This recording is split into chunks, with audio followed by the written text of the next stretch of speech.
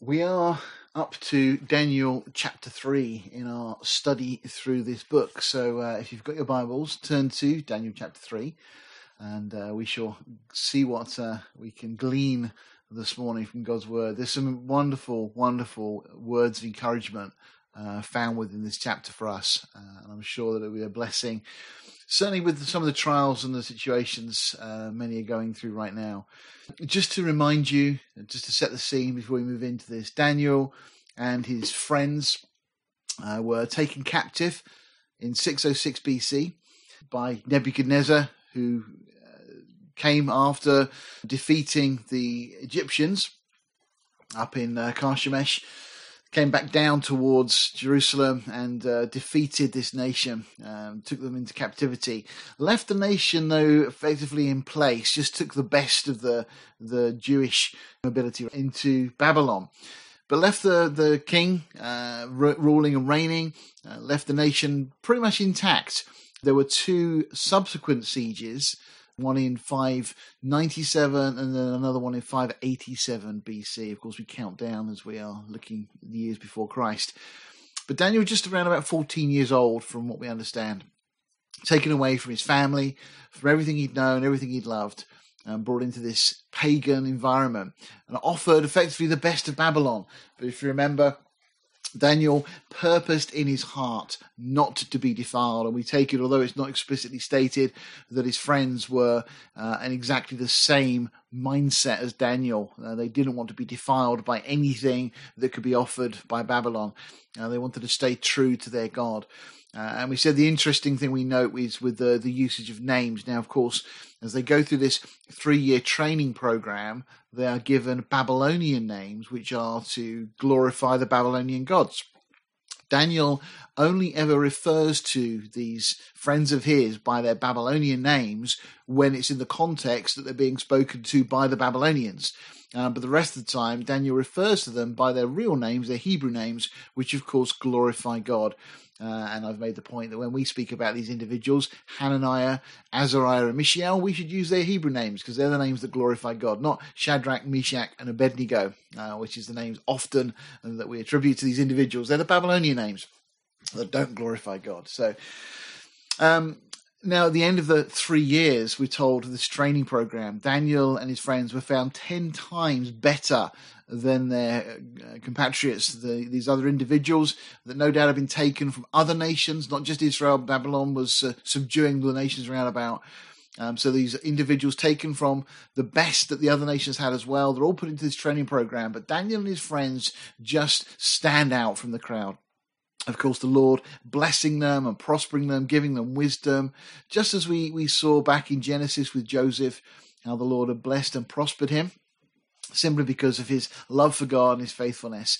And the Lord saw to it that Joseph was raised to that position of power and authority. Well, Daniel and his 3 friends, in exactly the same situation, raised this position of authority. Now, we found in chapter 2 that the king had a dream, and that nobody can interpret, and seemingly the king can't even remember, or certainly won't repeat it, and says that anybody that can interpret the dream will be rewarded, but if they can't, then every one of them, all these wise men, these magi, these Chaldeans and so on, they will all be put to death.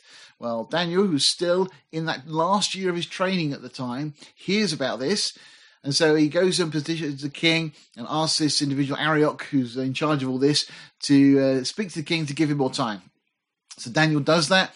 The interesting thing is that Daniel then goes home and says to his friends, hey guys, have you heard about this problem that the king's going to kill everybody? Well, I've told him that we're going to tell him the interpretation. And you kind of get that feeling that Daniel's friends would have just looked at Daniel and said, you did what? You know, suddenly they're all dropped in it together. But of course, they love God, they seek God, they pray and ask God. And of course, I'm sure that evening there was a real prayer meeting. You can just imagine the conversation. You know, guess what, guys? The king's had a dream. No one could figure it out. So he's going to kill all of us. But I told him that me and my buddies will be able to work it out. How cool is that? And you kind of get that feeling that Daniel was genuinely excited about this opportunity. He saw Romans 8:28, that God was working all things together for good. But you can again imagine that reply from his friends. And again, something tells me that Daniel didn't need to encourage them to pray hard that evening, but they did pray.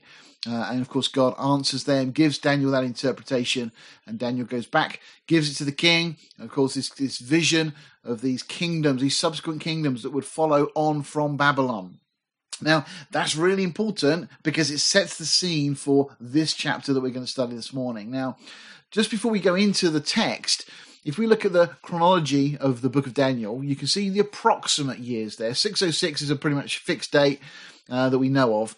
And some of the other dates there we know from history. We've got external verifications. But these are roughly when we think the events took place. Now, the interesting thing is that where we are this morning, this image that Nebuchadnezzar sets up, was actually around about 587 BC. Now, I only spotted this last night as I was studying this, and it really kind of just one of those exciting light bulb moments. Now, this isn't doctrine, this isn't fact, but it's very provocative and very interesting when this occurred. If I show you just the timeline, and hopefully you can see that large enough on your screens. If you can see there, we're talking around this period here, 587 BC. Now, as you can see, if that is indeed when chapter 3 occurs, it would be at the same time, or roughly the same year, that the third siege of Jerusalem takes place. Now, some scholars will place chapter 3 a little bit earlier than this. Some of them have suggested it could have been round about 596, which would be just after the second siege. But the thing I think is really fascinating is when we read through this chapter and we look at the outcome, we see that King Nebuchadnezzar starts to have a change of heart. He's already had that chapter 2 experience where he realized that God can interpret dreams. Now he's going to see that God can do the miraculous and incredible things. It's not quite enough to bring him to that place of repentance and humility. That will come, and we'll read about that, Lord willing, next week in chapter 4. But what I find interesting is, I think it's unlikely that Nebuchadnezzar would have launched that attack against Jerusalem and the God of Jerusalem and the temple in Jerusalem after the events we read about in this chapter. In other words, what I'm saying is I think that it was actually the siege of Jerusalem in 587 BC which leads to these events. Why so? Well, let's just consider this for a second. If this event occurred in 587 BC, Daniel and his friends would have been around about 33 years old. Now, just that's interesting for a start because we often think of them as still kind of young men. And I suppose in a sense, 33 is still young. But they were mature adults. That's the point I'm making. These weren't just kids that were just being a bit of bravado here. They were mature. This was a calculated thing. This wasn't just a random knee-jerk reaction that we're going to see in response to the king's decree that is passed. Now, again, if I'm right, then this is the year that Nebuchadnezzar had destroyed the temple in Jerusalem. Zedekiah had been carried away captive to Babylon, and Israel were effectively no longer. Nebuchadnezzar has put an end to Israel. There is no king in Israel from this point. Now, the interesting thing is, and Nebuchadnezzar would have been very well aware of this, that even the mighty Assyrian Empire had not been able to do this. In fact, the children this morning are studying in 2 Kings the account of Hezekiah and the way that the Assyrian army was defeated and never got the opportunity to overthrow Judah, the southern kingdom. So Nebuchadnezzar now, who, if you remember in the study last week, is depicted as this head of gold, now does what the mightiest empire the world had known to that point could not do. And Nebuchadnezzar has now overthrown Jerusalem, and he's destroyed the temple in Jerusalem, the temple of this God that he'd heard about back in chapter 2 and was clearly impressed with. But we're talking about somewhere in the region of 17 years later. So the 17 years has passed from chapter 2 as we go into chapter 3. And, time has a way of kind of erasing feeling, emotion, and certainly fear on Nebuchadnezzar's part. That maybe he'd held off destroying Jerusalem because of the events and the prophecy, the interpretation of the deep dream that Daniel gives him in chapter 2.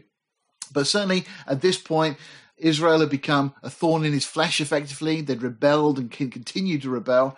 And so finally he goes against them, destroys them in 587. And I think that on the way back, Nebuchadnezzar's thinking, how can I celebrate this great victory? And in doing so, I think that this is the trigger for him setting up this image that we're going to see. You know, if you remember in the study last week, we saw this image that he dreamed about. Nebuchadnezzar is the head of gold, and then we have Persia, the chest and arms of silver, Greece with a belly and the thigh of brass or bronze, and then Rome in those two phases, the Roman Empire as we know it, and then the future empire that is yet to come based upon the old Roman Empire is the final empire that Daniel interprets for Nebuchadnezzar. But you can imagine Nebuchadnezzar now, having overthrown Jerusalem, having destroyed the temple of this great God, now thinking, well, hang on a minute, I'm this great king now, and why can't I be the entire gold statue? Why can't my kingdom be an eternal kingdom?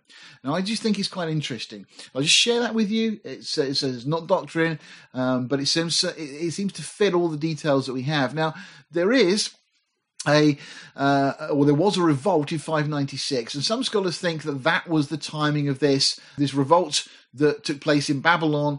Seems to have set the stage for Nebuchadnezzar to want to cheer his spirits up somewhat, and there is a cuneiform tablet in the British Museum confirming that this revolt took place. And we also know Jeremiah records that Zedekiah had to make a visit to Babylon, so it could be that it took place earlier.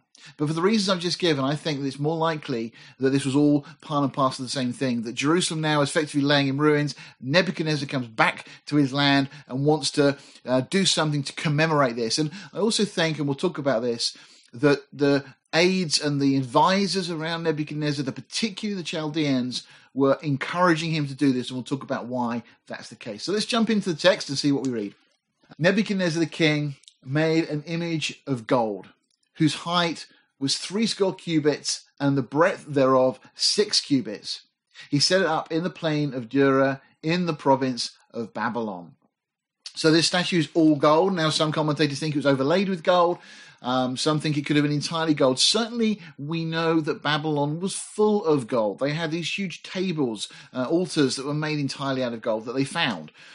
So it could well be that it was made of gold, but even if it was overlaid with gold, this thing would have been stunning to look at. You've got to imagine this is in an area where obviously the sun shines a huge amount of the time, and you can imagine the sun shining, glistening off this incredibly tall statue. We thought it was about 90 feet. Is the height of this. Now, it's interesting if you look at this, the scale of it. You can see roughly the scale of a man to the statue. It would have been not quite as tall as Nelson's column, but certainly very, very large. Archaeologists have actually unearthed a 45-foot square and 20-foot high base in the plain of Dura, where this is, and according to the Bible, takes place, which many believe could actually have been the base for this image, which would have been clearly visible from the walls of Babylon, just towering over. And a furnace also has been discovered at the same site. So there's really good historical confirmation that this isn't just a children's story. This is an historical account that we have. Now, also seems to be interesting because the dimensions aren't typical of a statue of a human. And commentators have criticized this, or certainly skeptics have.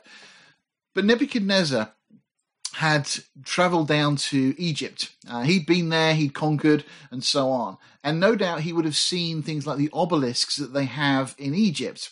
And that was just a picture that I found. But that's typically what the obelisks in Egypt would have looked like. Some have seen them.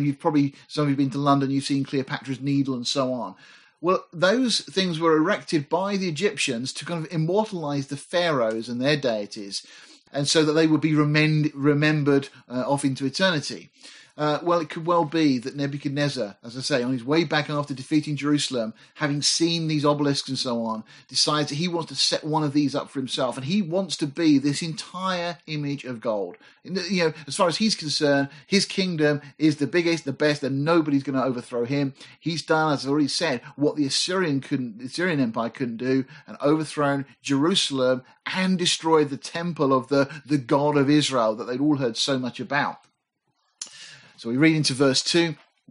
Then Nebuchadnezzar the king sent to gather together the princes, the governors, and the captains, the judges, the treasurers, the counselors, the sheriffs, and all the rulers of the provinces to come to the dedication of the image which Nebuchadnezzar the king had set up.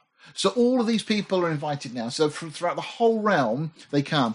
Daniel records this. He says, then, and we're going to get the same thing, you'll see, the princes, the governors, the captains, the judges, the treasurers, the counselors, the sheriffs, and all the rulers of the provinces were gathered together unto the dedication of the image that Nebuchadnezzar the king had set up.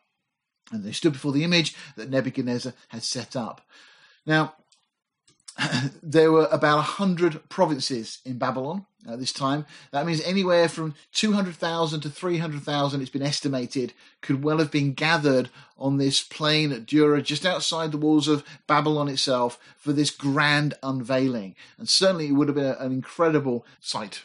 The fact that we've got the same phrase repeated in verse 2 and 3, commentators suggested that this is Daniel recording the event and actually copying out the decree that had been written by the king, or, as I'm going to go on and share in a moment, I think maybe this wasn't just a decree that the king himself had written, but as we see in Daniel chapter 6, now, cast your mind forward, most of you are familiar with the account of Daniel in the lion's den, and you remember that in that situation, Darius, the king there, signs a decree forbidding anybody to pray to any other god. And of course Daniel does, and we realize the whole thing was set up by these Chaldeans, by these other individuals trying to trap Daniel. Now I think the same thing may well have been going on here.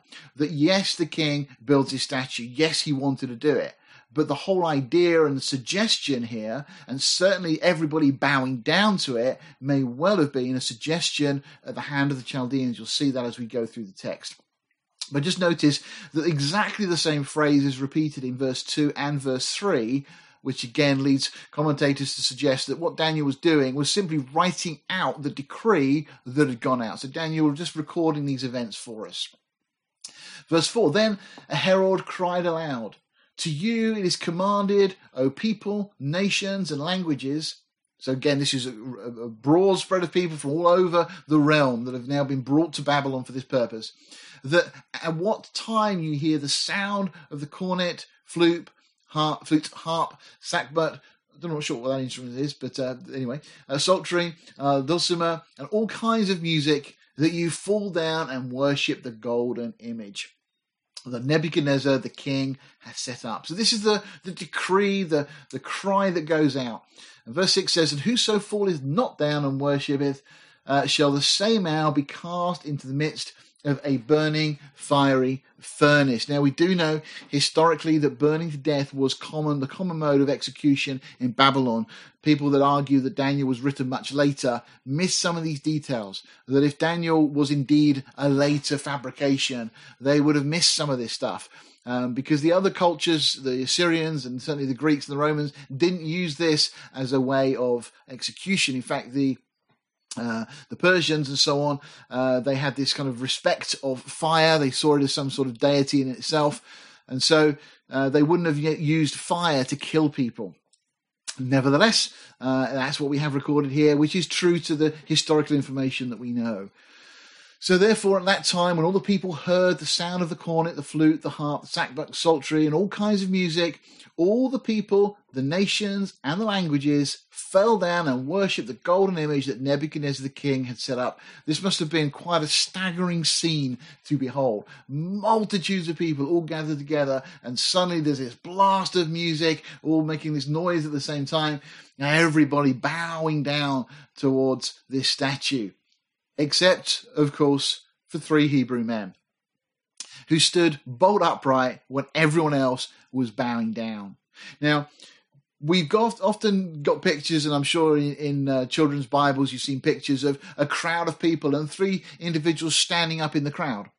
You've got to remember that Hananiah, Azariah, and Mishael were actually on the king's staff. They were his counselors. And so they weren't just people in the crowd. They were standing probably on the platform or somewhere up front in a position of authority. And so they would have been very visible as they defied the king and didn't bow down. Now, a question that we're going to return to is, where was Daniel? Why didn't Daniel appear in this scene? Where was he? We'll come back to that at the end. I'll leave that to ponder for now. But certainly music has been used to accompany idolatry through the decades. They've been close companions. Satan appears to have been the worship leader in heaven, for want of a better expression. In Ezekiel 28, verses 13 to 15, there's an allusion to that. And it would seem that he has a great understanding of how powerful and manipulative music can be. Now, let's just make it very clear. Music is a gift from God. It's a wonderful gift from God, and of course it's intended to accompany our praise to him. You can see that throughout the book of Psalms, the suggestions and admonitions to use music and stringed instruments and so on to worship and praise God. Of course, music is not worship. Worship is an attitude of our heart. Music is simply an expression that we can use to worship God. But of course, as with all things, music can be used for evil. And you've just got to consider the lust, the violence, and the immorality that is communicated to young people through music today. And as parents, you need to be extremely careful what you allow your children to listen to. There are some very ungodly influences that are not helpful, and they put all sorts of ideas and thoughts in children's minds, and we need to be very careful. Satan certainly uses music. Now, music itself is a vehicle. It can equally be used for good. It can be used for God. It can be used for witnessing, for evangelism, for encouragement, for blessing, and in so many ways. But certainly, in this instance, music was used to stir the people and get them to come to this place where they would bow down. This kind of just inciting and very emotive feeling as this music was playing. Of course, Satan is always trying to distort what God has made good. From what we know of history, the Babylonians had a love for music. In fact, we read in Psalm 137, "By the rivers of Babylon, there we sat down. Yeah, we wept when we remembered Zion. We hanged our harps on the willows in the midst thereof." And notice what it says, "For there they," that's the Babylonians, "that carried us away captive, required of us a song." All right. So what we find is that they required a song. They wanted them to sing, and they that wasted us required of us mirth, saying, notice, "Sing us one of the songs of Zion." So the Babylonians loved their music, and they wanted the captives that had been carried away into Babylon to come and sing to them. Wherefore, at that time, certain Chaldeans came near and accused the Jews. They spoke and said to King Nebuchadnezzar, "O king, live forever." Now that's, of course, the statement that you want to say to impress the king. And, of course, the king's mindset seems to have been exactly that he was setting up this golden image that he was saying, my empire, my kingdom will not end. It will not be overthrown, as the vision in chapter 2 had suggested. But notice again, verse 8, what it says. "Wherefore at that time certain Chaldeans." All right, notice this, because these are the ones that are antagonistic, particularly towards Daniel. They were the homegrown talent, if you like. They were the counselors that the king had got on staff that were from Babylon. They lived in that area. They were the people from Babylon. And of course, the king now brings people like Daniel, Hananiah, Azariah, and Mishael in, and he brings them on staff as counselors, but they'd come from a different country. They were foreigners. They were immigrants, effectively. And so many other individuals that were part of this program. The Chaldeans had this distrust of the Magi that we mentioned last week, and clearly now they don't like these three Hebrew boys, or Hebrew men as they are.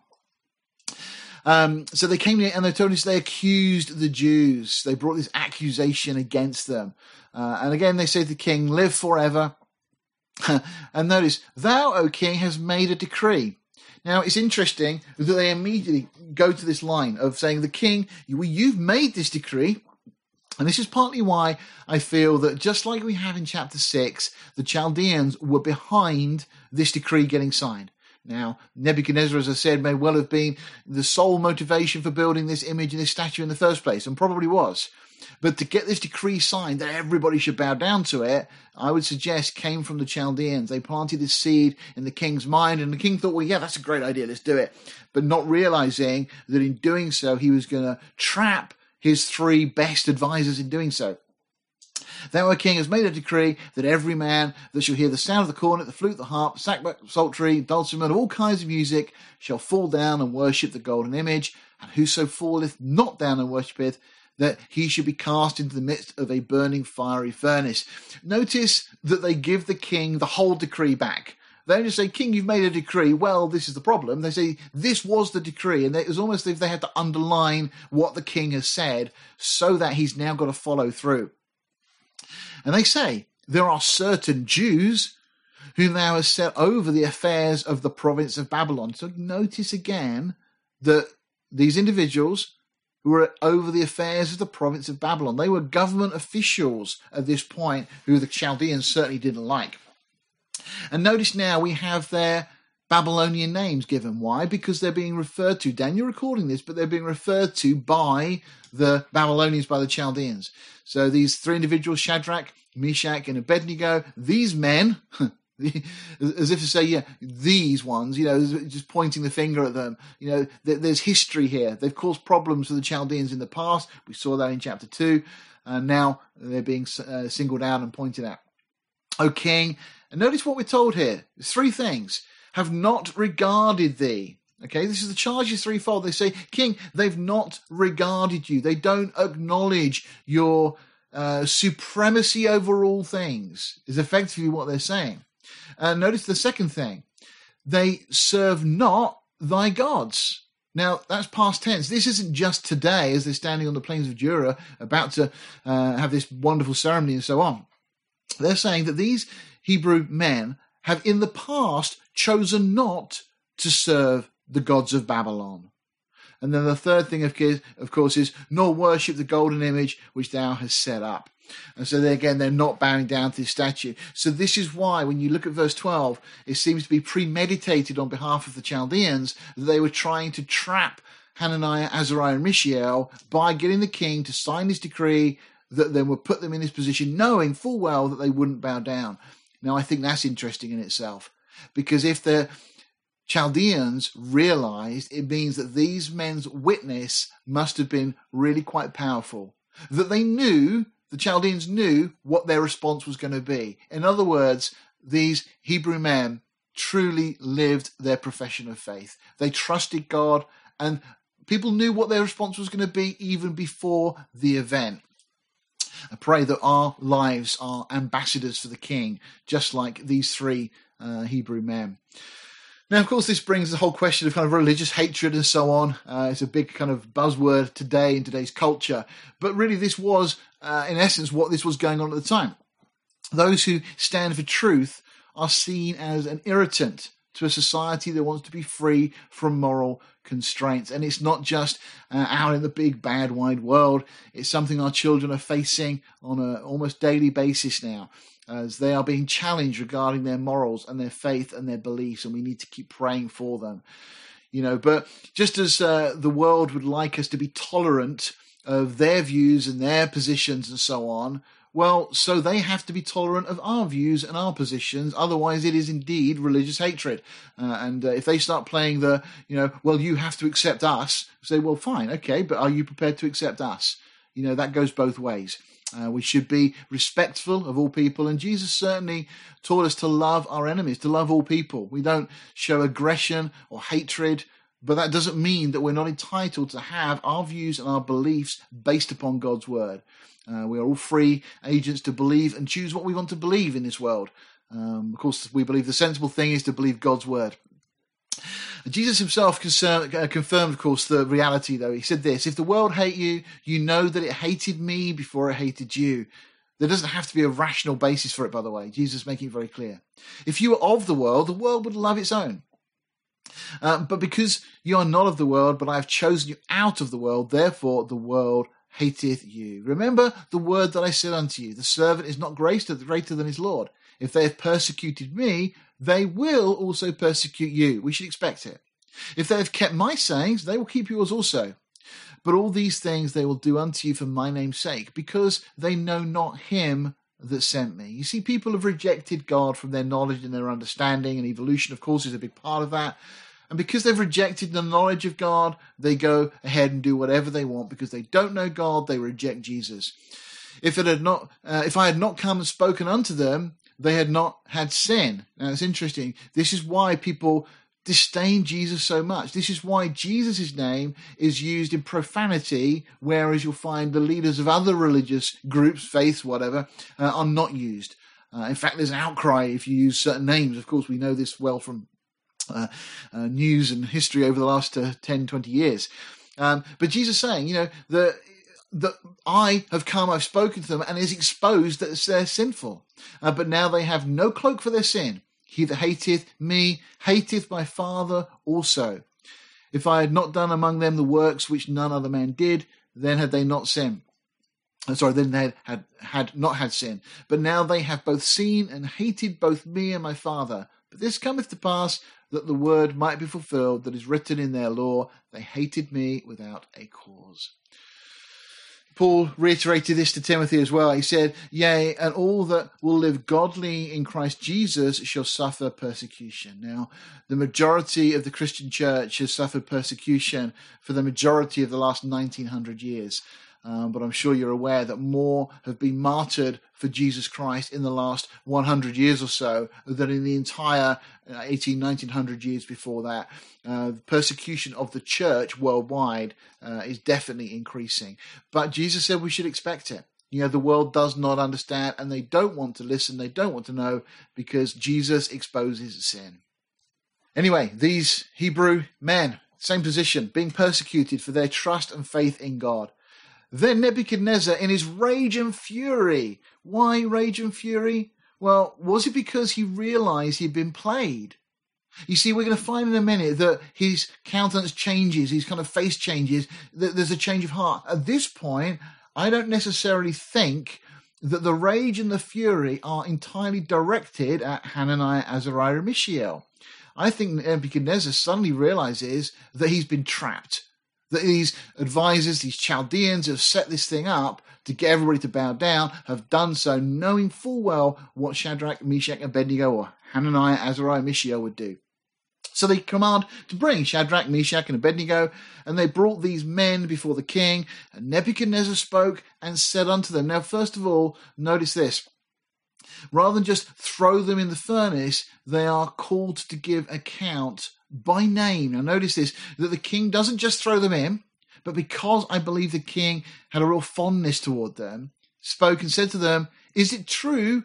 And notice he speaks them by name. O Shadrach, Meshach, and Abednego. He doesn't just you people, he knows them personally. They've been his advisors. He says, is it true that you do not serve my gods, nor worship the golden image which I have set up? Now, the interesting thing is, now, of course, Daniel's given us the record, but we're not given a response immediately by these three men. Nebuchadnezzar carries on as if to give them a way out. And he says, now, if you be ready. In other words, I think what he's saying is, this is what I'm asking you to do. He's certainly giving them another chance. Now, if you be ready, that at what time you hear the sound of the cornet, the flute, the harp, sackbut, psaltery, the dulcimer, of all kinds of music, you fall down and worship the image which I made them well. But if you worship not, you shall be cast the same hour into the midst of the burning fiery furnace. And who is that God that shall deliver you out of my hands? He asked the question, who is that God? Well, very soon he's going to discover. But again, just interesting that he's giving them this option of getting out of this problem. And there must have been an element where they even for just a split second thought, well, should we just do this? It's not a real God. Will it really matter? If we bow down to this, we're not really worshipping it. We don't have to worship it in our hearts. Well, no, they didn't compromise. The moment we start to try and rationalize, is this okay? Can I get away with this? We've already crossed the line. They were very adamant right from the start. Their minds were made up. They were not going to worship. And even though they're given this opportunity, they recognize that they're not going to be defiled.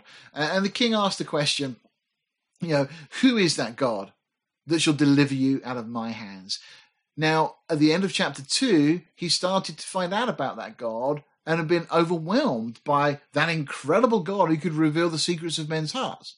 But now I believe he's just destroyed the temple in Jerusalem. As we said at the start, he's got no real fear of this God because he's already destroyed his temple. And so he's asked the question, who is that God that should deliver you out of my hands? Shadrach, Meshach, and Abednego answered and said to the king, O Nebuchadnezzar, We are not careful to answer thee in this matter. Now, let me just translate the King James there. The Aramaic word that's used is this word kashak, which means to have need of. So literally what they're saying is, we don't need to answer you. We're not accountable to you, but to God. That is, in essence, what they say. Their response to the king is, they're not being rude. We're not going to answer you, but actually, we are not answerable to you, O king. We're not accountable to you. We serve God. It also implies again that they weren't anxious about this situation. Now, don't get me wrong, I'm not saying there wasn't a little bit of butterflies in their stomach as they're thinking they might be thrown into the fiery furnace, but they still have this absolute confidence in God. That the whole of their lives to this point, they've seen God engineer circumstances. They've seen Daniel be given that interpretation after they spent the four of them that night in prayer to seek the Lord. And God answered them. And not only they, but all the wise men of Babylon were delivered. They've seen God work. They trusted God. And now, in this situation, this wasn't what shall we do? The decision had already been made. Where we talked a week or two ago, that idea of purposing in your heart. It's deciding before the event what we are going to do. Really, this just reminds me of Acts 20:24, a really pivotal scripture in the New Testament. Paul says this, "But none of these things move me. Neither count I my life dear unto myself, so that I may finish my course with joy and the ministry which I've received of the Lord Jesus to testify the gospel of the grace of God." Paul's saying, knowing that he's about to go to Jerusalem and quite likely to be arrested and imprisoned and possibly even killed, he says, it doesn't matter. My life's not that important. What's important is I do the will of God, that I serve him, that I finish my course. There's no point me finishing the race but crossing the wrong line. I want to cross the finish line and have the Lord waiting to say, well done, good and faithful servant. And of course, remind you of Daniel 1 verse 8. We've mentioned it a number of times that these men, along with Daniel, had already purposed in their hearts. They were not going to be defiled. Ron Matson, our previous pastor here at Portsmouth, years ago made this comment. He said, purpose is something that comes through meditation. You have to think about what you're going to do if you face this circumstance or that circumstance. And when you are prepared and the circumstance happens, you react to that which you have meditated on. So, if you meditate on that which will not be helpful, then when you are in that potentially compromising situation, you will do that which you've meditated on. It's an interesting line of logic and thought to really saying that actually the things that you think about, the things that you meditate, the scenarios you play out in your heart and mind, if that situation does occur, you're going to go with what you've already thought through, which is why we have to be so careful in regard to our thought life. And it's precisely why we're told in Romans 12, 1 and 2, to be transformed by the renewing of our minds. And in Philippians 4:8, to think on these things. And you can read the list of the godly things that we're to think on. And Colossians 3 verse 2, that we're to set our affection on the things above. So that we meditate on godly things, and when in a crisis or a situation, we have already decided before we get there what our response is to be. Now, with all that, let's look at the response of these Hebrew men. And this is a verse that you should take great comfort and encouragement in. It really is a sublime declaration of faith. They say, if it be so, our God, in other words, if it be that we're going to be thrown into this fiery furnace, if it be so, our God whom we serve is able to deliver us from the burning fiery furnace, and he will deliver us out of thine hand, O King. What a statement of faith. They have no doubt that God is in charge and in control, and he will deliver them. But I want you to make note of these next three words. But if not. Just apply that to your own situation. We know that God is in control, that God can deliver you, that God can heal our loved ones, that God can do all sorts of incredible miracles. But if not. You see, they don't say, but if God doesn't do it, well, maybe our God's not the real God. They simply make this statement, but if not, be it known unto thee, O King, that we will not serve thy gods, nor worship the golden image which thou hast set up. In other words, we will not compromise. And I love that. I think it's such a challenge to us, but also a great word of encouragement. That, God really is in control, and he is able to deliver us and completely save us regardless of the situation, the circumstances. But if not, it doesn't change who God is. Reminded of that statement of Job in Job 13:15, where Job makes, and I think probably the greatest utterance of faith in the Bible. He says, though he slay me, yet will I trust him. And I think these two verses, verse 18 of Daniel chapter 3 and Job 13:15, stand on a par really with each other.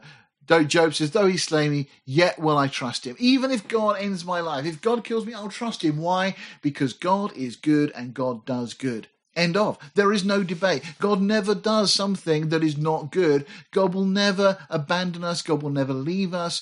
God will never allow the rock upon which we stand to crumble.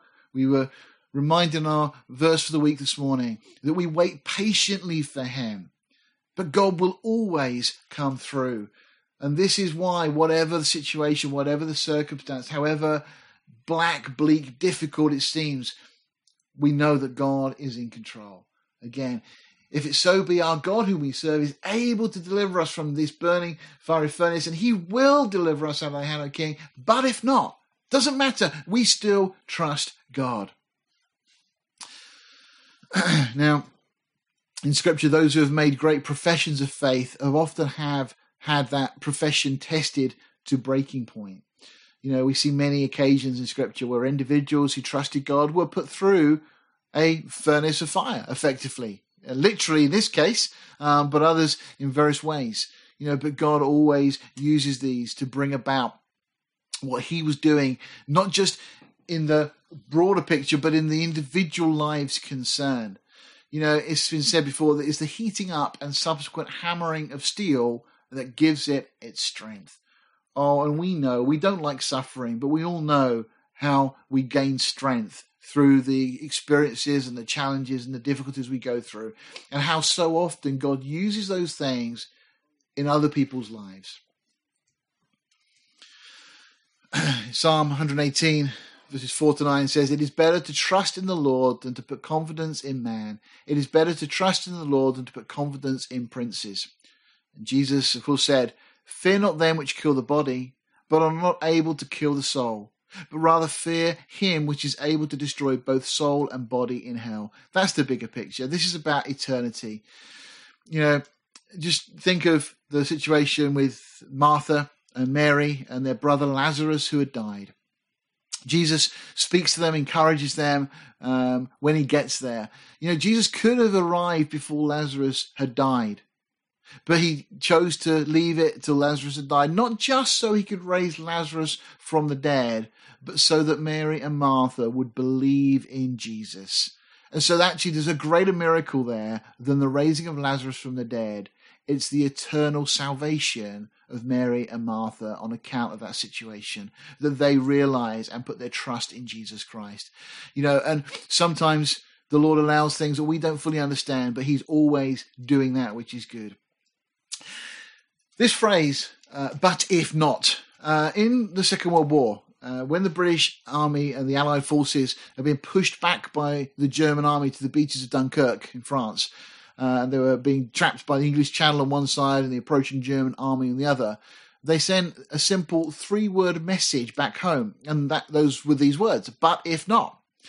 Immediately it was recognized as being a quote from the book of Daniel, and it was understood to mean that the trapped British troops would wait to be saved, but if not, they would die fighting and standing up for their cause. And of course, that then led to the famous Dunkirk evacuations, where hundreds of military and merchant and private fishing boats all set sail, many from Portsmouth, across the Channel, and dramatically rescued in the region of 350,000 British and Allied soldiers. It's been said today that if such a message was sent, the soldiers will perish, as no one knows what the Bible says anymore. It's a sad statement of truth, but it's incredible, isn't it, how something like that, those simple words of the Bible, can convey such meaning. And I pray this morning that those 3 words, but if not, whatever you're going through, God is able to deliver, but if not. Verse 19, then was Nebuchadnezzar full of fury, and this is the point, and the form of his visage was changed. So although initially we're told he was full of fury, he was cross, I think that's because he realized he'd been played. But now he's been defied openly, publicly, in front of all of his invited guests, some 300,000 people potentially, by these three Hebrew men. His visage was changed against Shadrach, Meshach, and Abednego. That means that prior to this, his visage hadn't been changed toward them. So again, just underlining that point. Therefore, he spoke and commanded that they should heat the furnace 7 times more than it was wont to be heated.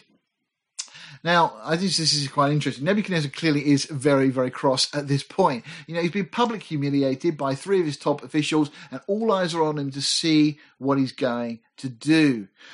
I just think there's an interesting point here, and that's the power of peer pressure and expectation from other people. Now, we're going to find that Darius, in chapter 6, when he makes a decree and Daniel's thrown into the lion's den, he's made this decree and he states that he can't go back and undo the decree because it was written in the laws of the Medes and Persians. That law superseded his own authority. Once the law was set, he couldn't change it himself. Nebuchadnezzar was not like that. Nebuchadnezzar was a king unlike other kings, and he was completely autonomous. He could have changed this law. He could have immediately rescinded his decree and said, no, I'm not going to do it. You're trying to trap these men. But all the eyes are looking on him. And this was, for him, a pride issue now. Was he prepared to let people see him give in? What was that going to do to his authority, to his reign, and so on?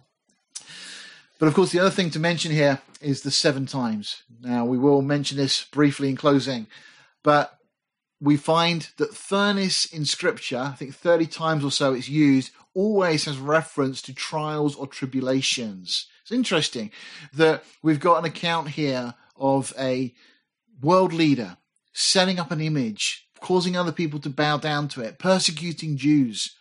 And we're told it's 7 times. Now, of course, the book of Revelation details that there's going to be this tribulation that's coming. It will be 7 years in duration. There's lots of parallels with these things.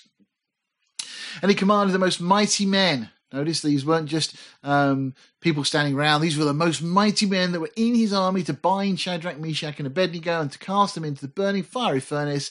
Then these men were bound in their coats and their hosen and their hats and their other garments and were cast into the midst of the burning fiery furnace.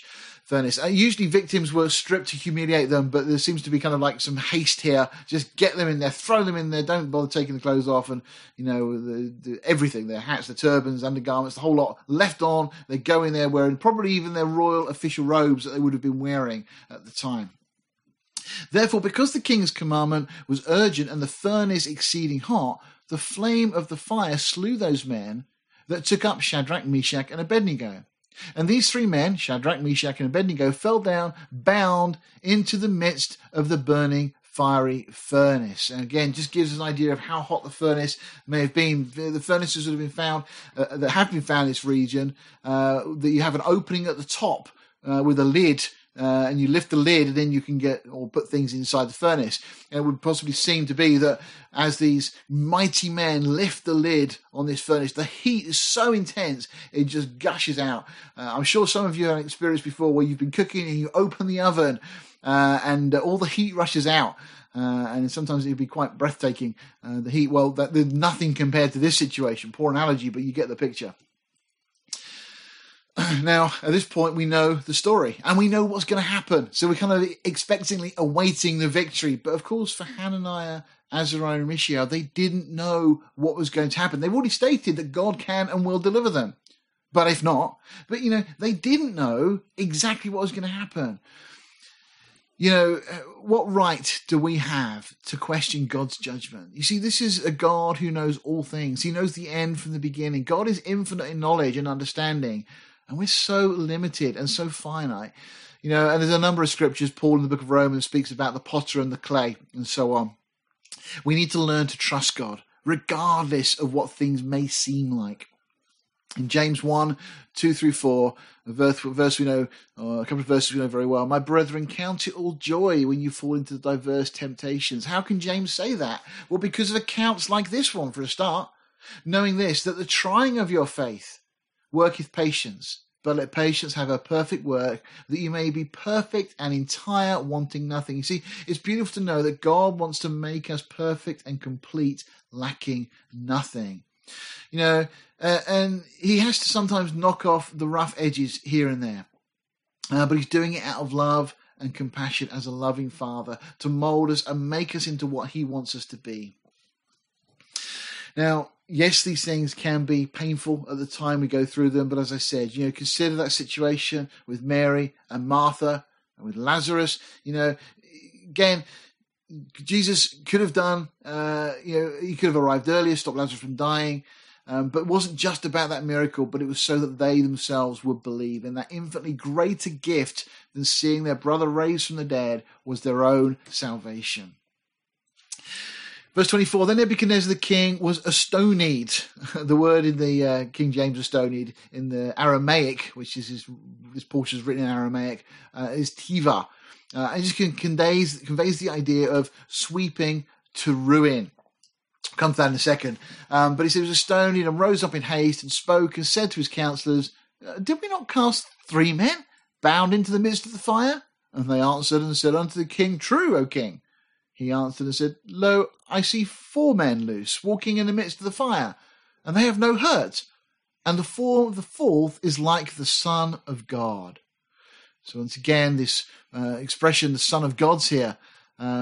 This is an interesting statement because the Aramaic word is the equivalent in Hebrew to Elohim, which is the plural of gods.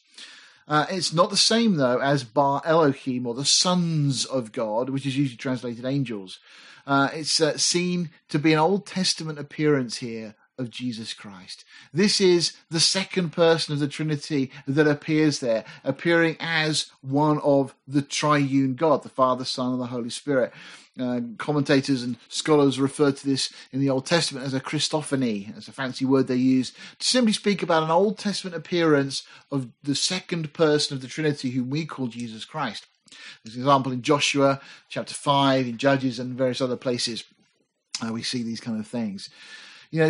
Again, just going back to that previous verse, the king was absolutely beside himself. The rug was swept from under him. He was knocked sideways as he looks and sees this seemingly deity in their midst with them. Then Nebuchadnezzar came near to the mouth of the burning fiery furnace. It's interesting that those he asks, how many did we throw in? Nobody comes back with a rational explanation or solution to this. But of course there wasn't any, but the Chaldeans didn't try and comment. Everybody's really quiet, probably very concerned now at this moment. But Nebuchadnezzar came near the mouth of the burning fiery furnace and spoke and said, Shadrach, Meshach, and Abednego, you servants of the Most High God, come forth and come hither. Interestingly, he believes they're actually able to come out. Of course, he couldn't go and get them because he was going to die from the heat. So he calls them to him. And then Shadrach, Meshach, and Abednego came forth of the midst of the fire. I just wonder for a second whether they wanted to wait a little bit longer. Hananiah, Azariah, and Mishael are standing there in the presence of God. God who had met them in the midst of their furnace. Sometimes we can't wait to be out of the furnace, but other times we realize that that's when we can be closest to the Lord. We shouldn't despise those times. Though we don't enjoy them, there are times often where we can be so close to God. All the people, of course, had gathered on the plain in Dura, some potentially up to 3,000 people, as we said, and they're now watching something completely different to that which they were expecting to see. And yet this, of course, was what God had actually gathered them all there to see. Nebuchadnezzar thought that they would kind of come and worship him. God knew that they were going to come and worship the God of Abraham, Isaac, and Jacob, the God of Daniel, Azariah, Hananiah, and Mishael. Nebuchadnezzar again thought that they were gathered to worship him. God had a very different idea. It's interesting as well that other people may look at us in the midst of our time of tribulation and they see that we're not harmed by the flames. And what a testimony, what a witness to other people that can be. Notice that only 3 come out of the furnace. Where is the 4th one? Where was the 4th person that Nebuchadnezzar could see? Well, some commentators have mentioned that he stays in there, waiting for you so that you know that when you find yourself in the furnace, he'll be with you.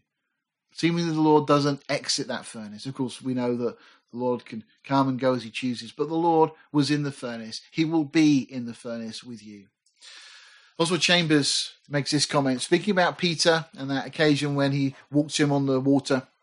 The wind was actually boisterous. The waves were actually high. But Peter did not see them at first. He did not reckon with them. He simply recognized his Lord and stepped out in recognition of him and walked on the water. Then he began to reckon with the actual things, and down he went instantly. Why could not our Lord have enabled him to walk on the bottom of the waves as well as on the top of them? Neither could be done saving by recognition of the Lord Jesus. We step right out on God over some things. Then self-consideration enters in and down we go. If you are recognizing your Lord, you have no business with where he engineers your circumstances. The actual things are. But immediately you look at them, you are overwhelmed. You cannot recognize Jesus, and the rebuke comes. Wherefore did thou doubt? Let actual circumstances be what they may. Keep recognizing Jesus. Maintain complete reliance on him. I love that quote. So the last few verses, and the princes, governors, and captains, and the king's counselors being gathered together, saw these men, upon whose bodies the fire had no power, and I love this, nor was a hair of their head singed. God knows the number of hairs on our heads, and even the hair was not singed. Neither were their coats changed, nor the smell of fire had passed on them. And that's incredible. I mean, if you have a fire, you immediately start smelling of the barbecue or the fire or whatever you're doing. But even this, God supernaturally engineers. His deliverance is complete. And then Nebuchadnezzar spoke and said, Blessed be the God of Shadrach, Meshach, and Abednego. Now he's declaring this to this great company that have gathered there, who has sent his angel. See, Nebuchadnezzar recognizes that this was a divine intervention and delivered his servants that trusted in him, and has changed the king's word and yielded their bodies that they might not serve nor worship any god except their own God. Romans 12:1 and 2 speaks about presenting our bodies as a living sacrifice to him. Therefore, I make the decree that every people, nation, and language which speak anything amiss against the God of Shadrach, Meshach, and Abednego shall be cut in pieces, and their houses shall be made a dunghill, because there is no other God that can deliver after this sort. Now, this is why, again, I just go back to where we started. I don't believe that this occurs before 587 BC, because after this declaration, I just think it would be really strange for Nebuchadnezzar to go up against Israel and to destroy the temple of God in Jerusalem. I think he's been so overwhelmed by this that this had all taken place prior, and that this was, as we said at the start, was the trigger to lead into all of these things. But Nebuchadnezzar is starting to understand it, you see, but he's still not quite got it. He recognized that God can interpret dreams. He now recognizes that God can deliver, but he's still not understood that God is in complete control of all things. He will, and we'll see that in chapter 4. Being wowed by signs and wonders is not seeking the source. And not seeking the source is a common mistake. Sadly, many in the church do that. They seek signs and wonders. There's all sorts of bizarre things going around and have been for many years and will carry on to be the same. But it's the seeking of the source that's the issue. And if people are not seeking the source, just like Nebuchadnezzar, well, they'll carry on in unbelief. They'll carry on in sin. They'll carry on in confusion and disappointment. So the final verse, then the king promoted Shadrach, Meshach, and Abednego in the province of Babylon. So what these Chaldeans, I believe, were trying to do completely backfired on them, just as it does in Daniel chapter 6. And these individuals now, these Hebrew men, are put in an even more authoritative position over the province of Babylon. God working in incredible ways. So just quickly before we close, where is Daniel? Well, did Daniel yield to the king's challenge? Did he bow down? No, definitely not. Was Daniel exempted from these accusations by his enemies? Well, the satanic intent behind this precludes this. They wanted to destroy these Hebrew men. So no, Daniel wouldn't have been exempted. Was Daniel out of the land on an errand for the king? Well, that's the most likely. Daniel looked after the whole realm for the king. So he may well be that Daniel's absence had given rise to the Chaldeans seizing this moment to try to implicate his three friends in treason. So I would suspect that Daniel has been intentionally removed by the Lord to allow this situation. But that leads on something very interesting. The Jews speak of a remes, or it's literally a hint of something deeper. And as we said earlier, I think we have here an interesting model of the tribulation. We've got a world leader setting up a statue to be worshipped by all. And those who don't worship are going to be put to death. And of course, we have that 7 times, and we have the 7 years of the tribulation. Of course, we find the Jews are persecuted, but incredibly supernaturally protected by God through this time, just as with the tribulation will be. Daniel, a friend of God, is absent from this scene, and Daniel seems to be a type of the church. We're also called God's friends, who will be removed by the Holy Spirit so that we will not have to endure the tribulation. Some really encouraging thoughts to end with. Let's bow our hearts. Father, we just thank you for this time this morning, Lord. We just pray that not only will we purpose in our hearts not to be defiled, but Lord, those 3 words, but if not, will just lodge in our hearts and our minds, and whatever circumstance we are facing. Lord, we know that you can deliver, that you can do incredible miracles beyond our understanding or even our comprehension. But Lord, if not, you are still God. You are still good. You are still on the throne and in control. So Lord, help us, like Hananiah, Azariah, and Mishael, to trust you with our lives. We ask it in Jesus' name. Amen.